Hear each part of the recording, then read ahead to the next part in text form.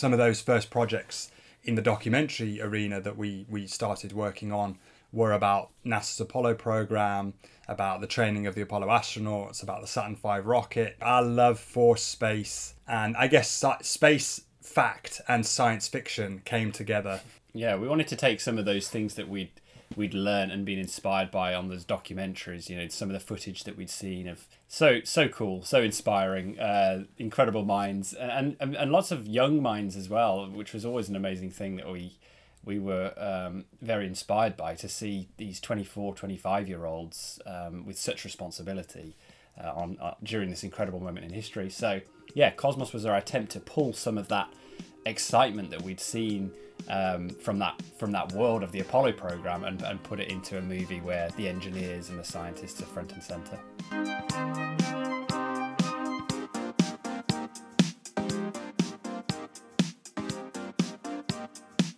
Welcome to Today in Space. Today we're talking about space, the final frontier. This is what gives us the passion to have this podcast. It gives us the passion to explore the infinite expanse. And, you know, the cool thing about space is it introduces us to these big questions. You know, how do we make sense of all this infinity that's in front of us that we can't even fathom? What does it do to inspire us to the next step? And it brings us to that big question, existential question of why. Why are we here? Not that I expect our guests to have all of the answers here, but they are definitely on that path of inspiring people with storytelling. And thanks to our friends over at the Scene Snobs with McManhattan, they introduced us to Elliot and Xander of Eleander Pictures. And we watched, I was able to, at home during this pandemic when we really just needed something to sit down and enjoy and really just sit back and relax and watch a story unfold in front of us. I was introduced to the movie Cosmos, which came out in 2018. So we have Elliot and Xander. We were both on today. Gentlemen, thank you both for being on. No, thank you very much for having us. It's an absolute pleasure to be here. I'm looking forward to talking all things space. We definitely don't have all the answers, but we can try. Spoilers, we don't know the answers to the universe. Damn. Damn. Well, we'll try anyways. We'll give it a go. Yeah. Okay, so what you guys did with Cosmos, just from a pure storytelling standpoint. I mean, for me, I'll give you guys a quick. First of all, if you guys haven't seen it, it's on Amazon right now. Where else can folks find that right now? In the States, you can find it on Hulu and Tubi, Amazon streaming. There's a load of different places actually. It's available worldwide as well. So if you go to cosmosmovieofficial.com, there's a little menu there, and it will show you wherever you are. You can check it out. Perfect.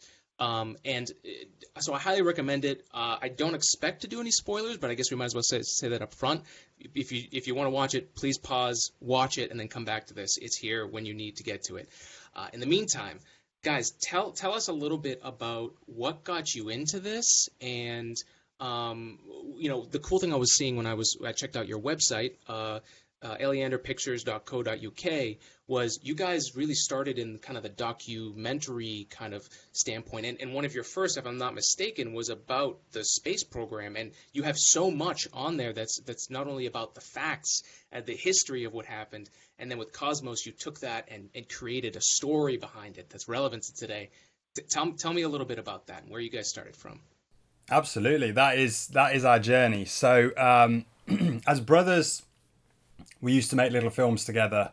When we were at school, we made our first little film together with our parents' home video camera and fell in love with filmmaking and films at a very early age. You know, we were very into Star Wars when Star Wars was released in 97. We were there watching the special editions, and then we were there for the prequels. And I think Star Wars was probably our first big introduction to sort of sci-fi storytelling and space in movies.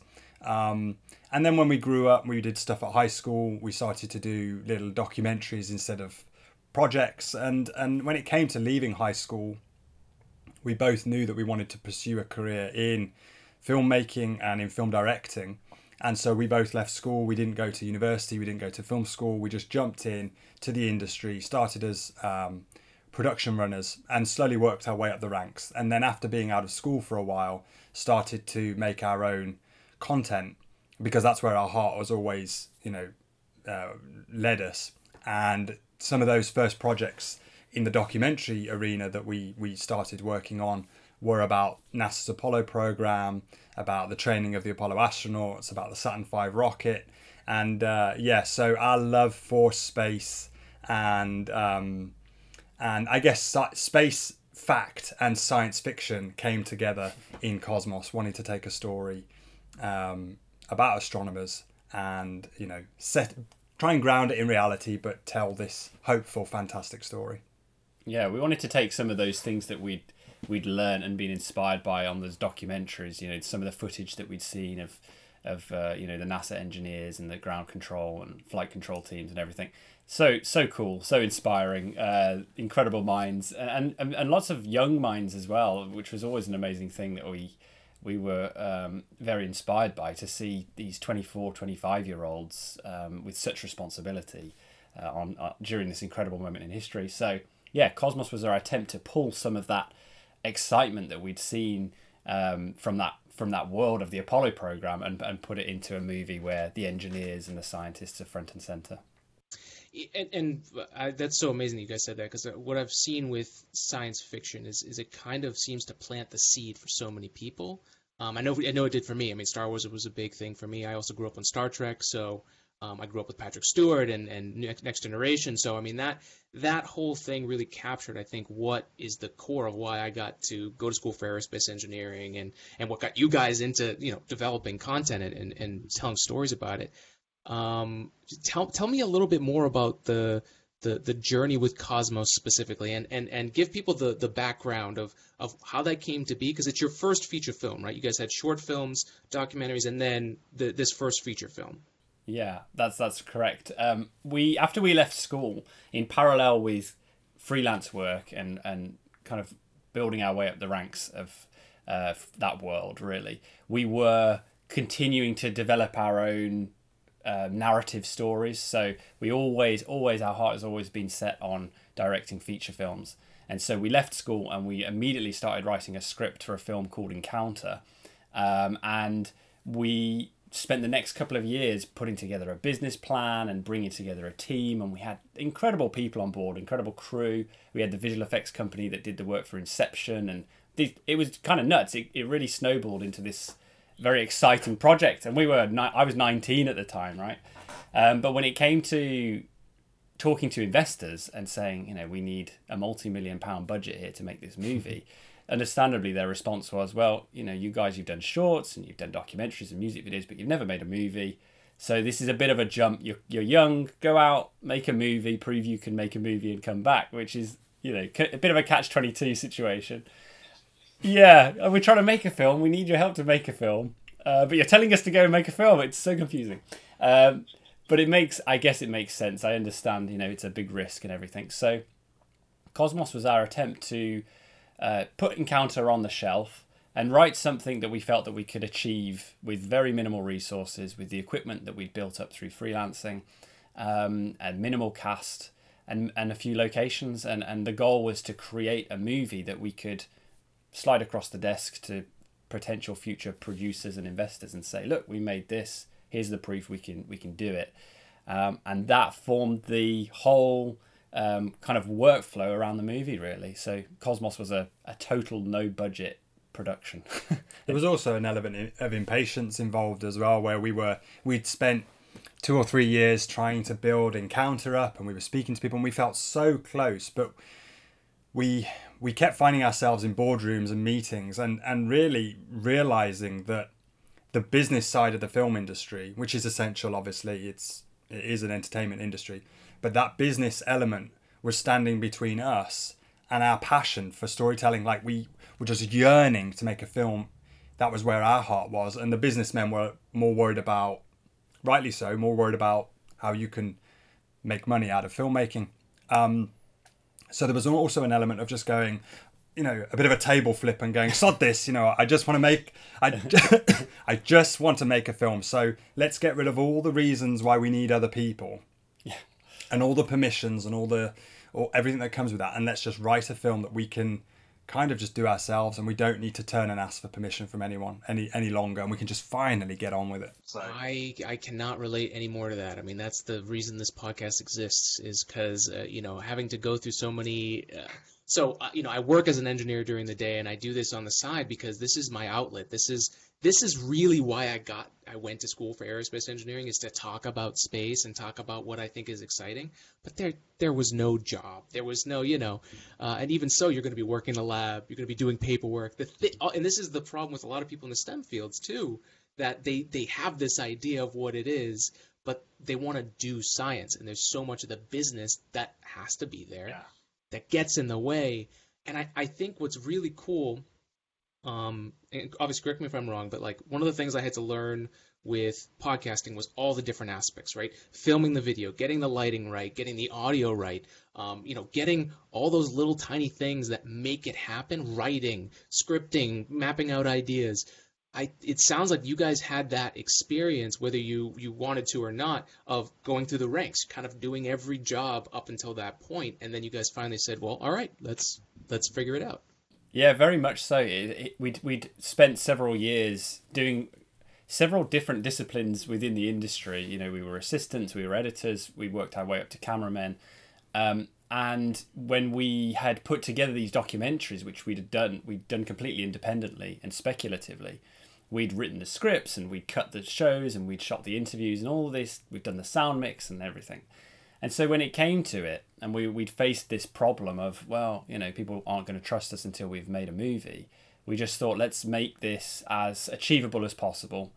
We know we can kind of take the helm on this. If we keep it simple, we should be able to handle it. And that was the goal. It took us a lot longer than we thought it would, because naturally when you're doing it on your own, everything takes a lot longer. And money is nice. Money is exactly. Money's wonderful. Yeah, it's not a bad thing at all. So it certainly helps get the wheels moving. But yeah, on Cosmos we did almost everything. So our crew, when filming, was 3 people. That's Elliot, myself, and our mom. In post, our cast is 3 people. Our post-production team was just myself and Elliot, and then for 3 months of the post-production we worked with our composer Chris Davey. But that's it. It was a tiny team behind this film, but it's mad, but we're very proud of it. You guys should be. I mean, honestly, like I was thinking today, so one of the things I have to balance as an engineer is getting too technical. So what I did before this was I was actually listening to John Williams. I was listening to big orchestral scores because I need to get out of that. I need to get out of that mindset and into this kind of big picture thinking. And like you guys definitely captured with what you guys did with the budget that you had. You guys were able to keep the story there and then add all the magic that comes behind the story. Like I was thinking Back to the Future, I was thinking Harry Potter, I was thinking Star Wars, I was thinking, all of those big storytelling things, and what you guys captured with all of the stuff you didn't have, and that the story was really there and profound. I mean, it was such a joy to sit down and watch that movie. Wow. I mean, thank you. That's such a compliment. Enormous compliment. My it really goodness. is. I mean, that there are different types of filmmakers. I guess like there are different types of many different professions, and some filmmakers, they're interested in sort of, well, I guess actually as filmmakers we're interested in lots of stories, but particularly with this film, we wanted to make a love letter to the movies that inspired us to be filmmakers. So it is very hopeful, it is very optimistic, it is family friendly. Hopefully it is inspiring, and we're blown away because every now and then, quite regularly actually, we'll receive emails from parents who go, I showed my son or I showed my daughter Cosmos. First of all, thanks for making a family-friendly movie with, that I can share with my young kids. But they want me to buy them a telescope now, and we're looking at the stars, and we're sitting there going, oh wow, this is. We used to sit there and say, if we can, when it was really hard and we had our heads in our hands on these late nights going, is this film ever going to end? We used to say, and there were many. We love it. There were many of those. that we'd say, like, if just like one young person watches this movie and goes, turns it off and goes outside at night and looks up at the stars, perhaps for the first time, then we will have achieved our goal. So to hear that you feel the movie has that magic to it, that means the world, because that's what we were aiming for and that's what we were hoping for. And to hear that you felt, at least for you, it had that, that's mission accomplished. Yeah. It was me and my girlfriend Sarah. We were sitting down and we both were just glued to our seats. Like I can't say enough good about it. Thank you so much. Of course. One of the things for me that, because I was already influenced early on by the stuff to get me into my job, but there's something in the story that you guys captured on the character levels. I guess, could you mind giving a brief overview of the cast and kind of what their story is? Because I'd love to touch more on that. Sure. Well, just as an overview of the movie initially, I'll just explain a little bit about what Cosmos is about, just so people have context. It's effectively the story of three aerospace engineers who by day work on satellites and work in the aerospace industry, and by night they have an astronomy club. So by night they become amateur astronomers, and they kit out their station wagon with all sorts of stargazing equipment, telescopes and radios, and they drive out into the night and they sit under the stars and do their thing. And on the one night that we joined them, they believe that they stumble across a signal from outer space, signal from a potential alien civilization. And the story is just about that experience. We often say that we've seen that kind of moment told from the perspective of big organizations like NASA or SETI, but it's kind of cool to just imagine what it might be like if it just occurred, if three ordinary people who were just doing something they love came across something that could potentially change everything we know. So in there, in terms of the characters, we have three characters, and they, like I said, they all come from engineering or scientific backgrounds. And as we mentioned earlier, our goal was to try to make those types of characters the heroes, because often in movies you'll get the scientists and they'll play second fiddle to the, there's James Bond and there's Q, or it's Armageddon and they'll go and blow up the asteroid, but there's some nerdy scientist somewhere who's like telling them the details, right? They don't get the spotlight. So we thought, could we make a movie where actually we show how incredible actually that world is, and how proficient these people are, and how level-headed they can be under pressure, and try and make them the heroes of the story. That was our goal, really, because we were just inspired by that NASA Apollo program and everything we saw. It came from, we did a documentary about Apollo 13, and we spent a lot of time listening to the mission audio, the ground control audio, and we were blown away by, they're all very proficient at what they do, but they're really enjoying what they do. There's a lot of banter and there's a lot of toing and froing between mission control and the astronauts. But then as soon as the crisis hit, the ground control teams just descended into almost this militaristic proficiency. And we also had the good fortune of interviewing some people who were on the teams at that time. And we just thought, wow, these guys were very cool and very... there was no messing around. They knew what their jobs were and they did it well. And so our hope was that we've got these characters and they love what they do, but then when they think they're onto something, they descend into sort of this protocol of, actually, we're really good at what we do and we're gonna chase this down. So yeah, we can do this. Like, yeah. No, I mean, and that movie Apollo 13 and the mission Apollo 13, like that was a big thing for me too. That scene where they dump the box of stuff. Oh yeah. And I mean, that one scene when they all at the end grab that was it.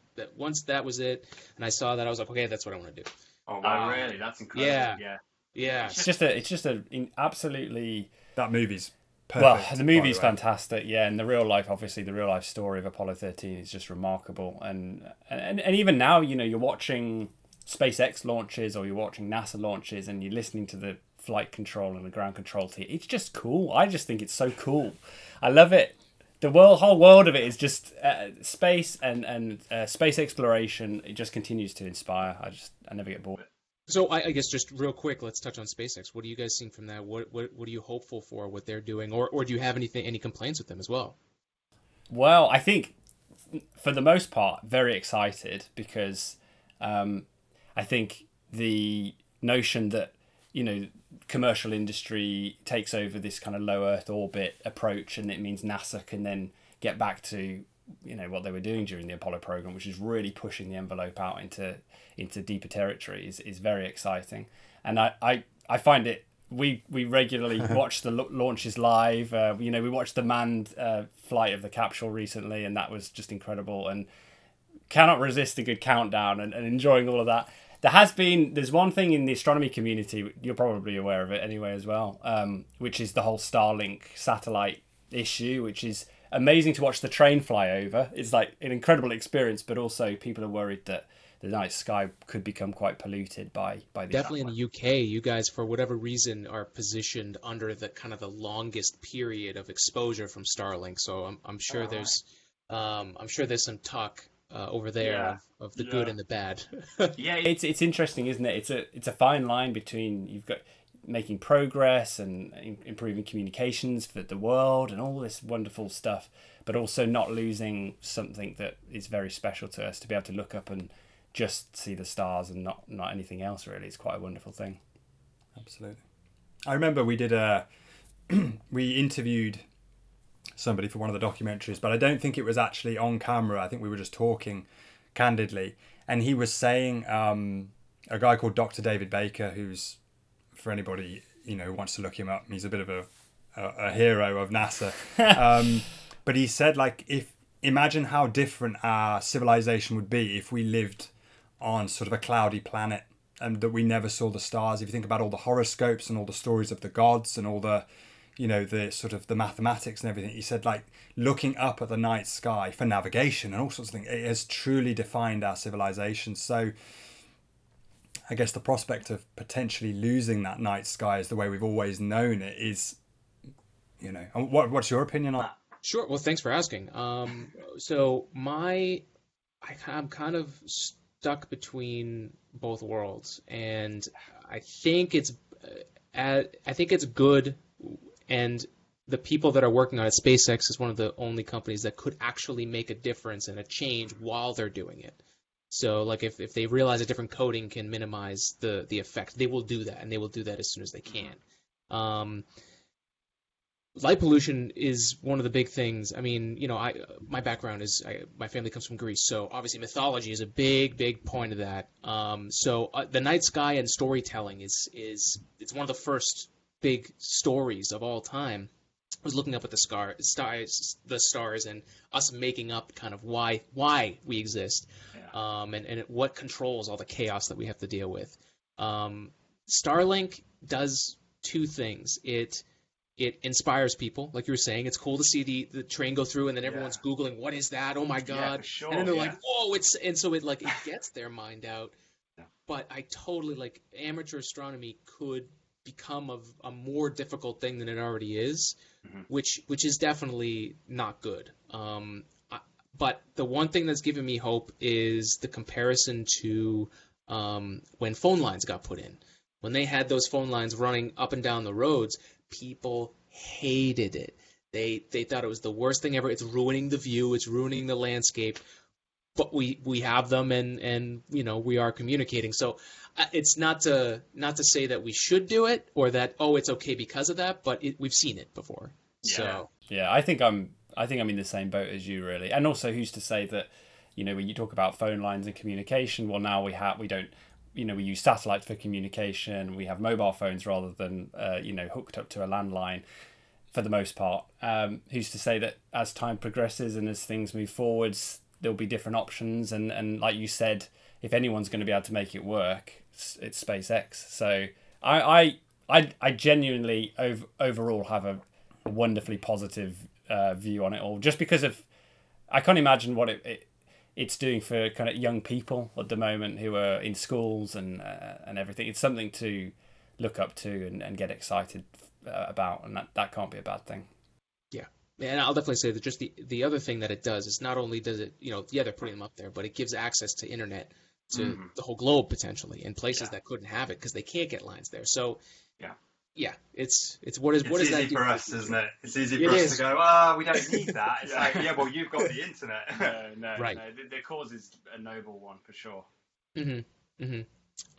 So going back to Cosmos, the dynamic, and I'm going to try really hard not to give anything away, but the dynamic of like you guys. So I'm so happy that you said they were aerospace engineers, because that immediately for me, I was like, oh, this was my experience. Like having people that are working at the same company and then dealing with the things that happen at a company, like the business side and how that affects our life, and then how you how as when you're in a job, and I'm sure you guys experienced this in filmmaking, which is what pushed you guys maybe to do it yourself.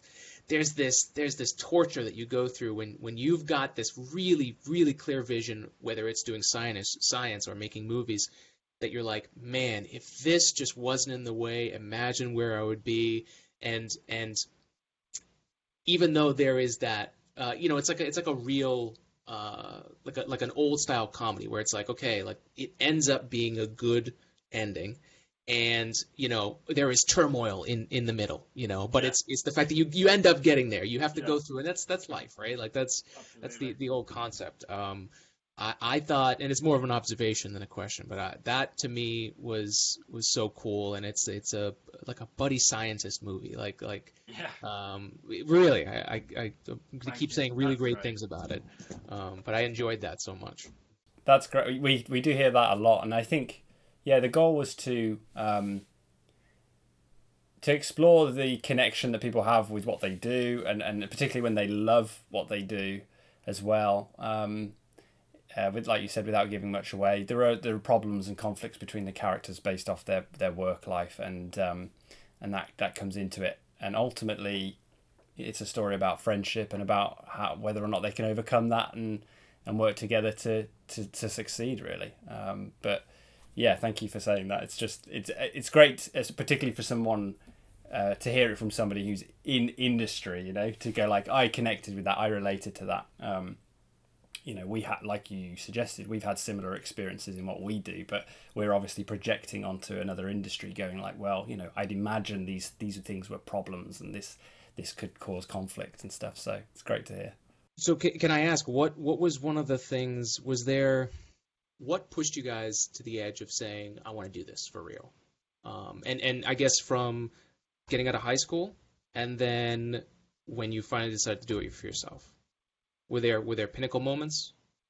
I think we felt we were young actually when we kind of set our hearts on being film directors. I was probably about 9 or 10, maybe even a bit younger. And when you're that young, you don't really, you're not aware of the obstacles that might stand in the way between, you look at people like Steven Spielberg, who were my idol and still is my idol, because I just love what his films represent and how his talent.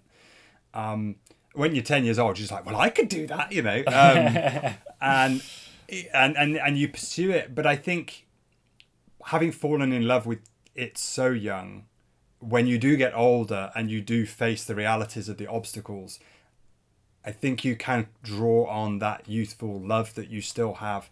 I think if I'd have been maybe 21 or 19 and gone, oh, I'd like to be a film director, and then I started to get punched and started to have to go through the trials and trial by fire of life, I might have been tempted to jump ship and gone, there's got to be an easier way to earn a living. But we often say that, just why don't we just go and open a sweet shop somewhere, Yeah. a candy store, just have a nice, simpler life, sell sweets to people, make them happy. Yeah, That's easy. But when you're falling in love with something so young, you can't let go of what it means to you. And you talked about listening to John Williams music. I mean, that's all we listen to. If you go on our Spotify or if you go on our playlists, we just sit there and we listen to Hans Zimmer and we listen to John Williams and we listen to Thomas Newman, and it just fills us up. So we love filmmaking, but above all, we love movies. And I guess the jumping point was being young, wanting to do it, and then leaving high school.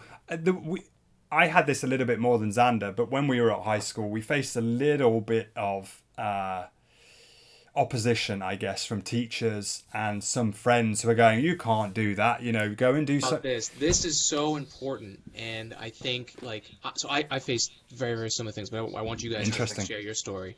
So please, dive more into that, because that's important. Well, yeah, I mean, we were very lucky. We went to quite an academic school. We were very lucky to have that opportunity. But as such, we were both art students at that school. We did fine art, and the school didn't really know what to do with art students. And so it was very encouraging of like, be in the orchestras and be in the plays and do art. But then when it comes to choosing your career, don't do any of those things.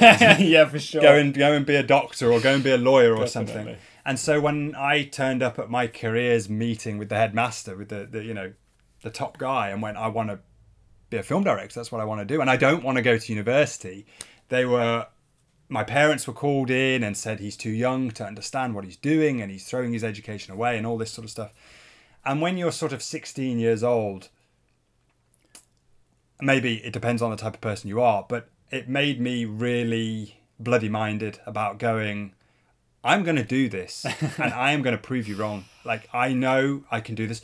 Our dad and our mom were very supportive, always have been. And our dad used to say to us, sadly, he's no longer with us. And that's made us even more driven because he was so encouraging. But he used to say to us, boys, somebody's got to make films. And if it's not you, who's it going to be? Somebody, when you're older, you're going to take your kids to the cinema and you're going to watch movies made by somebody, and it might as well be you. So when we were at school, I think we must have been very irritating, inconvenient kids Probably to deal with. Still are. Yeah, I'm sure we still are. I can relate. So we used to be like, no, we're going to do this, and we burnt our bridges and went, I'm not going to go to university. We didn't do any of the applications. We didn't go to any open days. It was like, no, I'm not going, and that's it. And I guess having left school, we faced obstacles.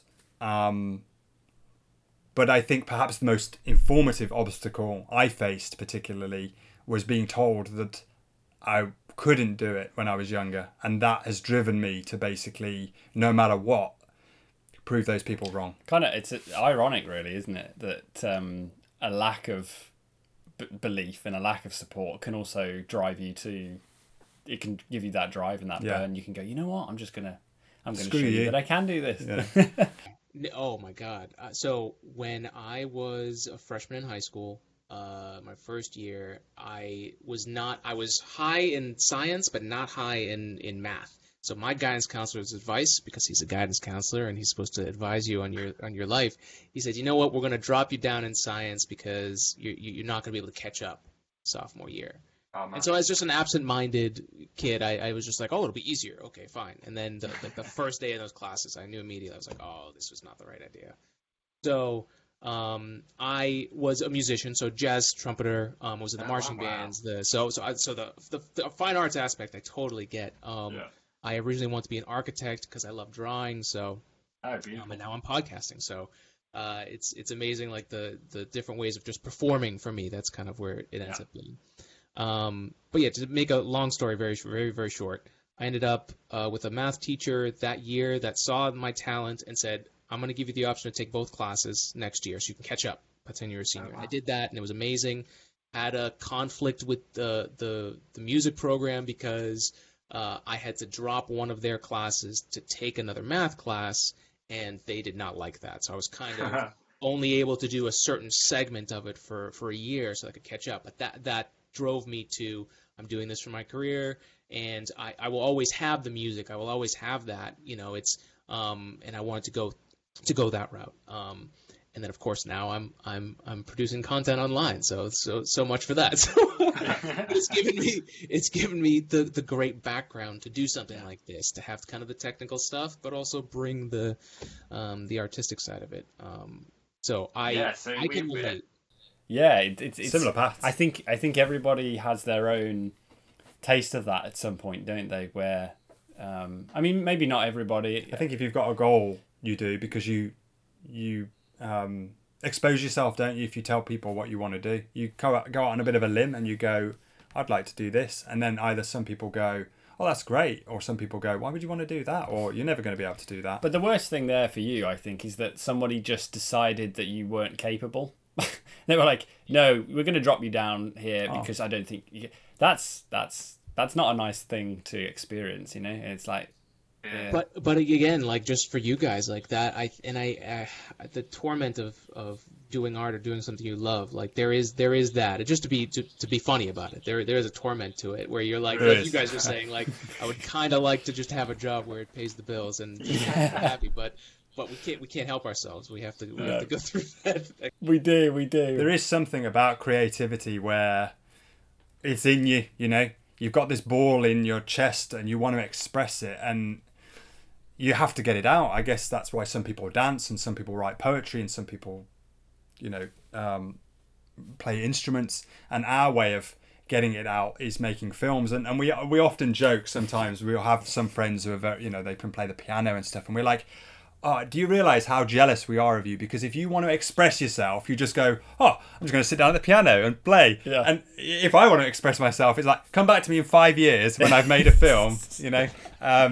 I'll get there eventually. But yeah, if you, the people who aren't creative, I think they just don't get that. They can't understand that it's not just like a whim or a hobby. It's an actual need to sort of connect and share and express. And you know, we need the arts, and we need young people to continue to, or we need the sciences as well, perhaps more than ever. Well, there was a long period of human history where the arts and the sciences were combined. You know, they were very much more of a Da Vinci, of a joint venture. So they seem to have broken apart. Totally, and I don't know when that was. I'm starting to try and look back because.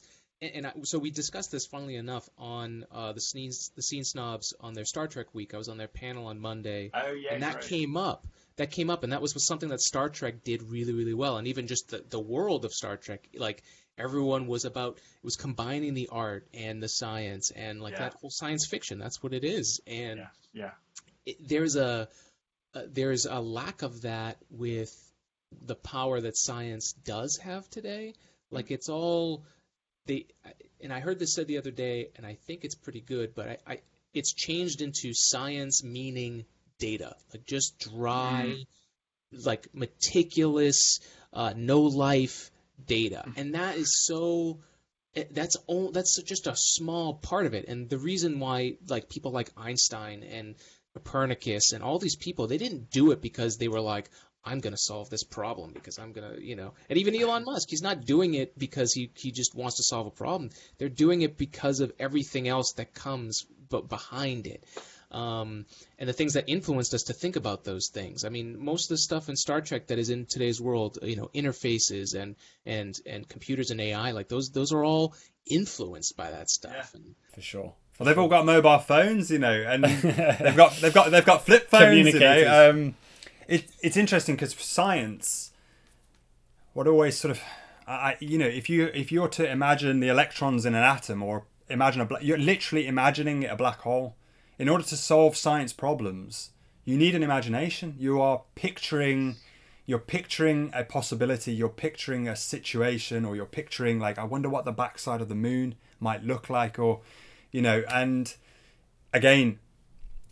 Not to double back, but when we did these documentaries about these Apollo programs, we talked to one guy, and he was in guidance and control. He was responsible for, the guidance and control in the command module. And he was like, well, of course, you know, when you launch for the moon moves. So you launch for where the moon's going to be. And I was just there like, of course. This is why I am not a rocket scientist. We're on the Apollo. This is why I make pretty pictures. Yeah. But that kind of understanding in a world before computer simulation and everyone's using slide rules and doing it on chalkboards, there's immense imagination there, you know. And I have such an advantage as an engineer in this time compared to back then. I mean, they really had to have an imagination. I can at least get like a visual simulation or a 3D model. Yeah. You know, luckily now, like we're able to like get, you know, 3D printed stuff that we can, you know, decide and do that. Like for me, if I was doing guidance, navigation, and control, I don't know if you guys have seen this in the demonstrations, but they'll do this. They'll put their three fingers like the out. axis, is it? Yeah, exactly. Yeah. To see, okay, what am I controlling here? And like that stuff is so important. And yeah, well, like orbital mechanics, you know, it's like, oh, we've got to speed up to go lower. What's going on? Or you know, go higher. It's just I remember we've watched things like obviously First Man, but then obviously watching actual documentaries with the Apollo astronauts, and they all come from an aviation background, and they're going, it's all reverse. If we slow down in an aeroplane, it's different to if you slow down in the Mercury capsule. It's all very, at that pioneering era of going, okay, how are we going to dock in orbit? I don't know. Let's figure that out. Incredible like science. Pre-computer simulation. That's just incredible.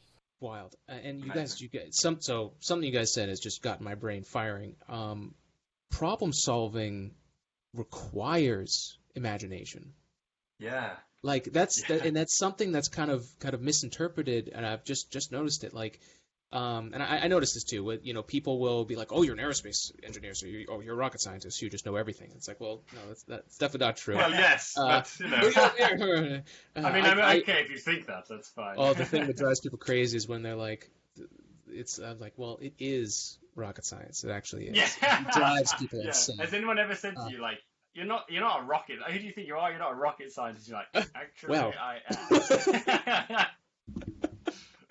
Oh man, but yeah, from like, it is science. And we've talked about this on the show before, but like, it is scientific to say I don't know, and like that. The whole process of science is developing a better understanding of what actually is, and then you start at a point where you're trying to figure out what do I even ask. Right, that's like the first thing is like, what am I even looking at? What am I even trying to solve? And then you go into, all right, let me refine my kind of image of what it is. Because even the best scientific information or even a scientific law, once a condition changes or the environment is a little off, just like guessing where the moon is going to be, right? Like if a comet comes by and tugs the moon just a little bit, I mean, you could be off by just that 1 second. Yeah, it's a ton of craziness. It's trying to figure out chaos, and I think going back to Cosmos, you guys captured both the one thing that I love that they were doing. They were driving out to the field to do their science in their car, and there is a ton of downtime, and you guys captured that. But it also wasn't like, oh my God, like when is this gonna end? It was like, okay, like I get, like they're up all night, they're doing this stuff, and just being ready for that moment where you get something that makes you go, whoa. We did that, and I think some people watch the movie and they go, oh, it's so slow, and or it takes.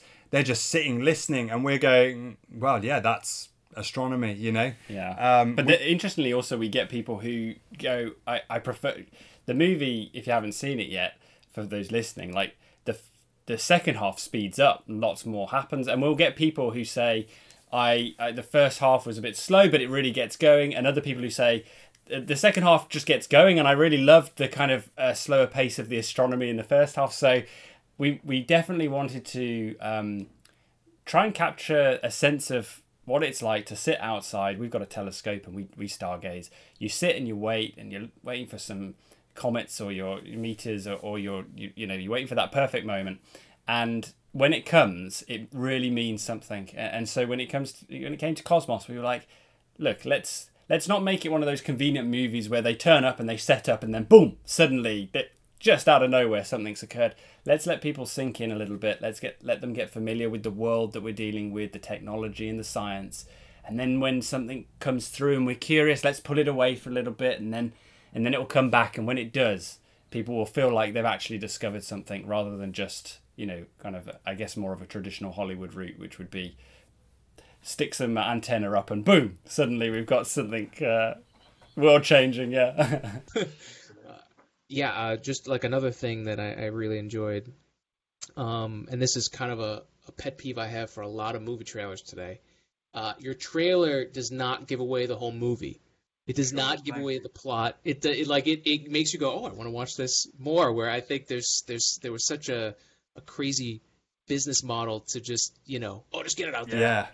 Yeah, absolutely. Yeah. And that's something we actually faced when we were distributing the film. We partnered with a distributor, and they were like, oh, can you cut we made the trailer before we secured distribution to help us secure distribution, and we wanted to cut a trailer that was actually reflective of the movie, because we knew if we did sort of a snazzier, sexier trailer, which is the trend, people would then maybe watch Cosmos and go, well, that's not what I was promised. And then you build a bit of bad blood towards the movie. And that you see that even happen with big Hollywood movies. They have a movie on their hands, but they want to make the most out of it, so they market it in a certain way. So we were very fixed on making the trailer accurate to the film.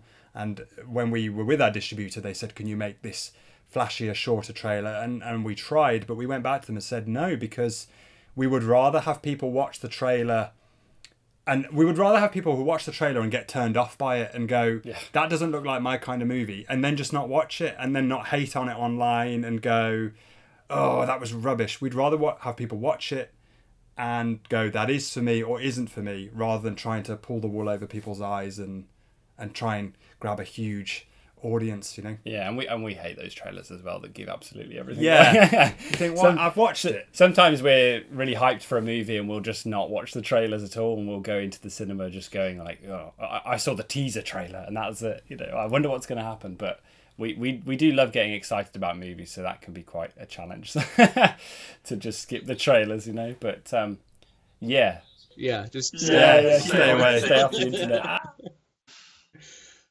Well, I just, that was great. I'm glad you guys did that and stuck to your guns, because it made for the right move, in my opinion.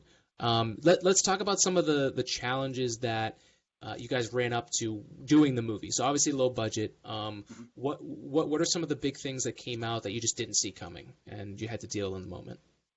I guess, I mean, you kind of touched on it earlier, where problem solving requires creative thinking, and there was a lot of that in Cosmos, where there's a film director called Robert Rodriguez, who some people would have heard of, some people won't, but he's made films like Sin City and Spy Kids, and you know, he's kind of quite a cool rock and roll director. Actually broke the mold with his first film. But he talks about the money hose, and he says in the big league, the problems are washed away with the money hose and creative solutions aren't found. And he tries to empower independent filmmakers and say, just because you don't have the resources of Hollywood doesn't mean you actually can't make a good film, or maybe even a better film, because you are forced to come up with creative solutions. So with Cosmos, we had to come up with things like, you know, how do we hold an audience's attention inside a car for 70% of the movie? Creatively, that's a challenge. If you shoot it in a way that's boring or not engaging, I mean, I'm sure some people who are listening who haven't seen the film would be like, wow, that does sound like a boring film. 70% so you do have to, you know, how do you make that engaging? How do you evoke emotion in an audience? How do you keep them hooked? Things like that, really. I don't know. Yeah, definitely. Technical challenges. I was going to say something then, because you were talking about Rodriguez. I can't remember what it was. Oh yeah, I was going to say that you do actually see with directors when they move from independent movies and they step up to kind of the big league, as it were. You see some of that creativity and that ingenuity disappear, because suddenly when they encounter these problems, like Elliot said, they're not forced to come up with a solution. They're not forced to come up with a creative alternative, which we, you know, we'll know from the sciences and also from the arts, that when you're challenged to reapproach something, you often come up with a better technique, a better route, a better idea. It's not always a bad thing to have restrictions, and we talk about this a lot as well, that it's easy, I think, to go, well, you know what, we don't have a budget to make this movie. We're really kind of constricted and restrained with what's possible with it. Is that stifling? And actually, we believe that the opposite. I think when you have all the options available to you and the sky is the limit, that's pretty paralyzing. You know, you can do anything. Tell any story in the world. Go.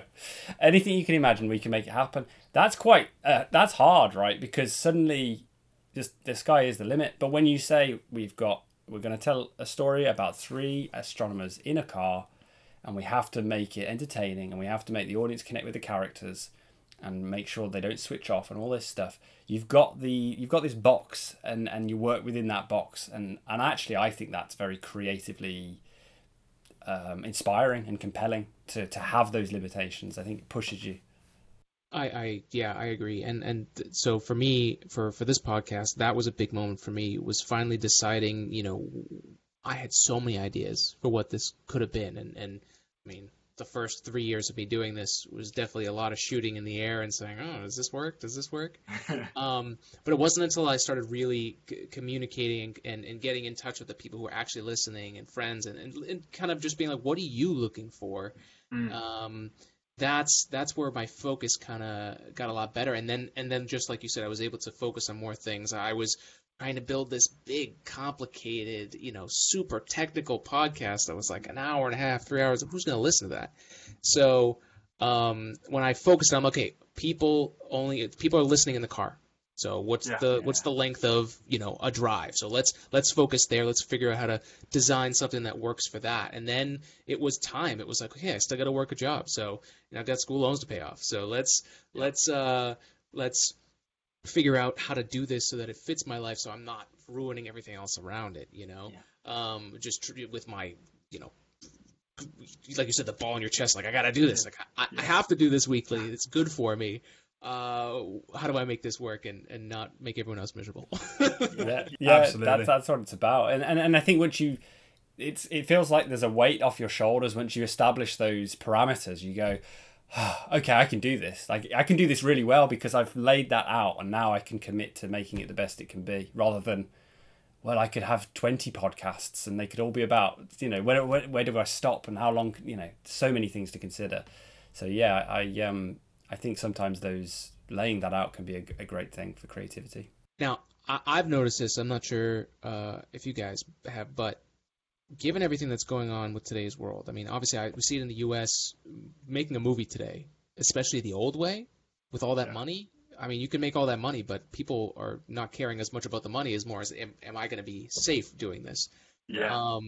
And so that's going to require even more money to do so. I think you guys are suited. You guys are positioned very well for the future of how things are going to change. You guys were posting online and putting out content. I saw some videos of you with the cast during filming and really getting in touch with the audience and doing that on a minimalist budget. I think that puts you guys in a really good position for whatever is going to come in the next 2 years, 5 years, 10 years. Do you guys feel that with what you guys had to go through?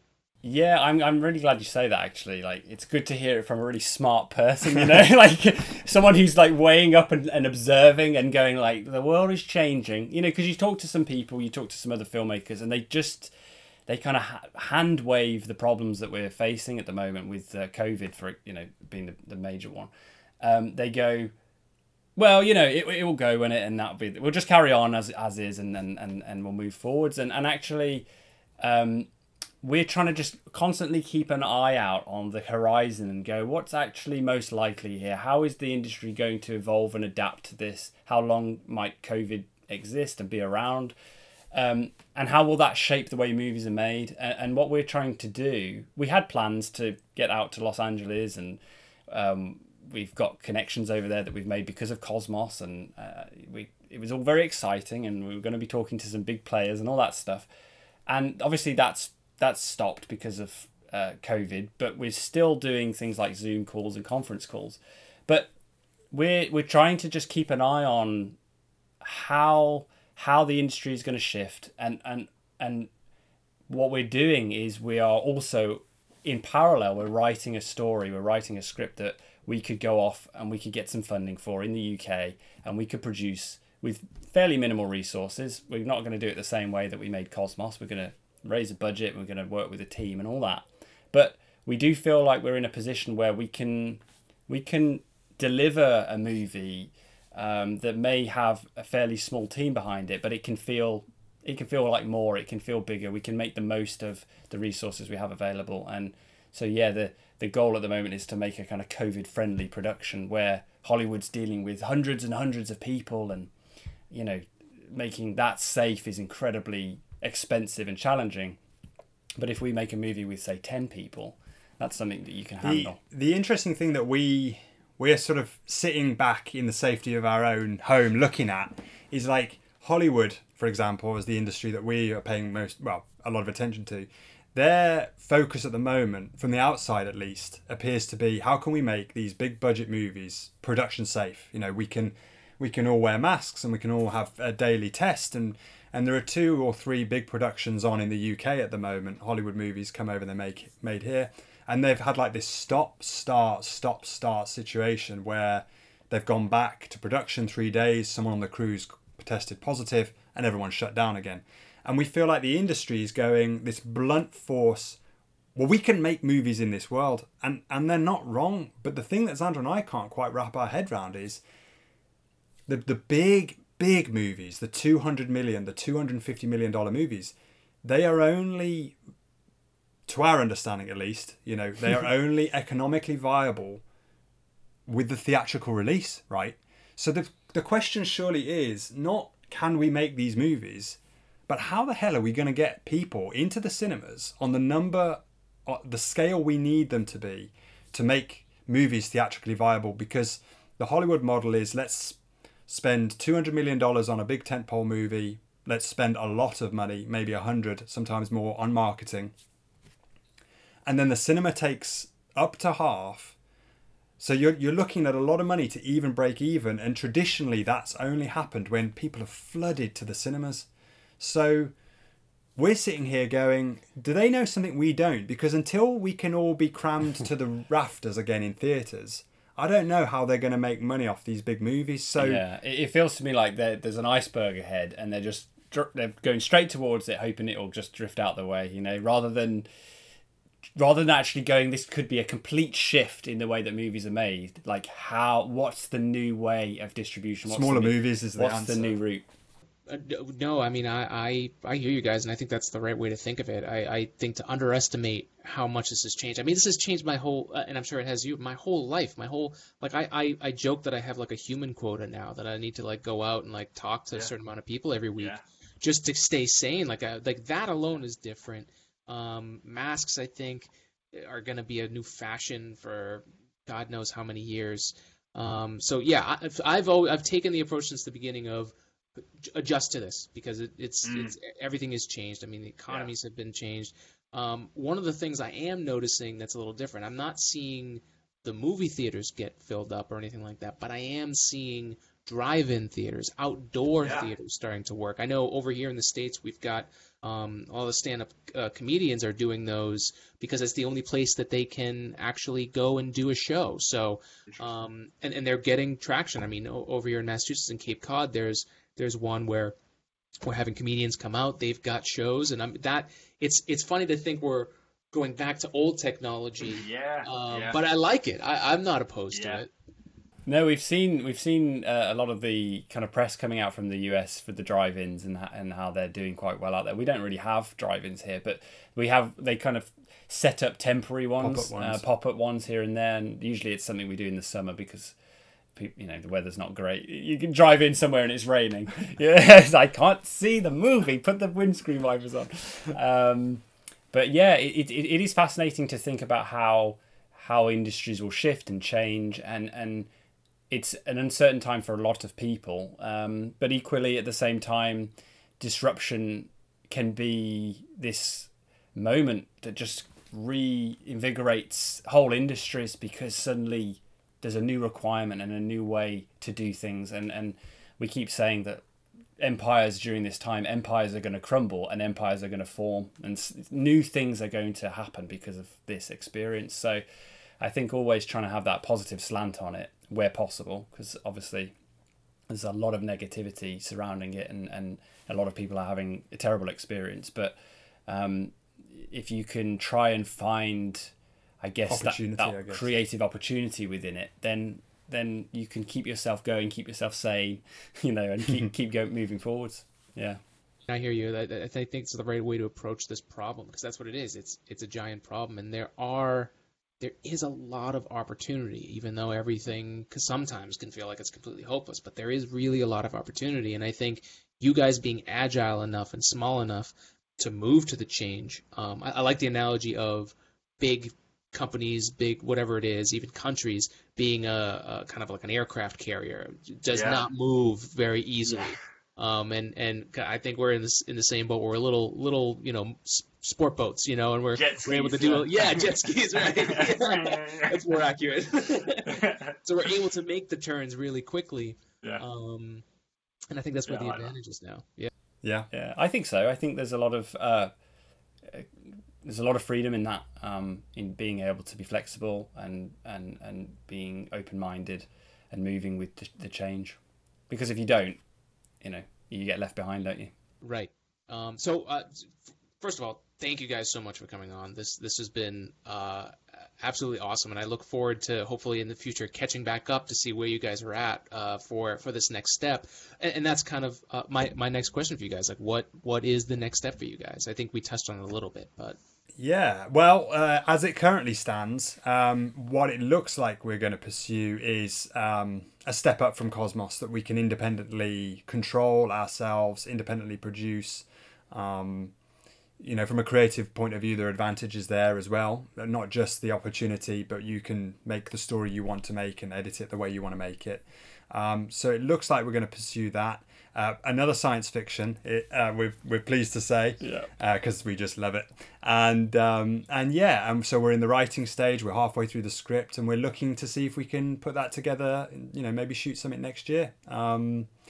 And try and do it a little bit faster than 5 years. Definitely, 100%. But yeah, we're quite excited. So we'll see. It's all about what we were saying just now, where it's about keeping that open mind and looking for the opportunities. Thanks again, guys. Any last words for the folks out there? Final words: just go out and look at the night sky. It's just a beautiful thing. You can take it for granted, and it's a wonderful thing. It's always there.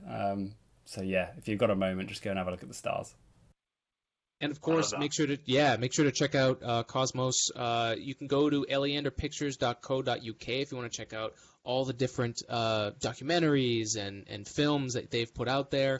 Again, where can they? Pretty much anywhere they can find videos, right? Yeah. Cosmosmovieofficial.com. You'll find all the information on there. We've got a making of short film there, like a 10-minute thing to show you how we made it, which is a bit crazy and quite funny to watch because it's so ridiculous. And there's trailers and posters, and there's the script you can read for free and all sorts of stuff on there. So, but we're on Twitter, we're on Facebook, and we're on Instagram. If you just look up Elliot and Xander or Eleander Pictures or Cosmos, we'll probably pop up. And if you want to reach out, we endeavour to reply to everybody that gets in touch with us. We're very humbled that anyone would want to. So, if people drop us a message, we'll say hi and, connect if you fancy it. Awesome. Again, thanks again, everybody. It was a pleasure to have Elliot and Xander on the show. Check out all their stuff. As always, spread love and spread science, and be good to each other. Live long and prosper. See you next time for another episode of Today in Space.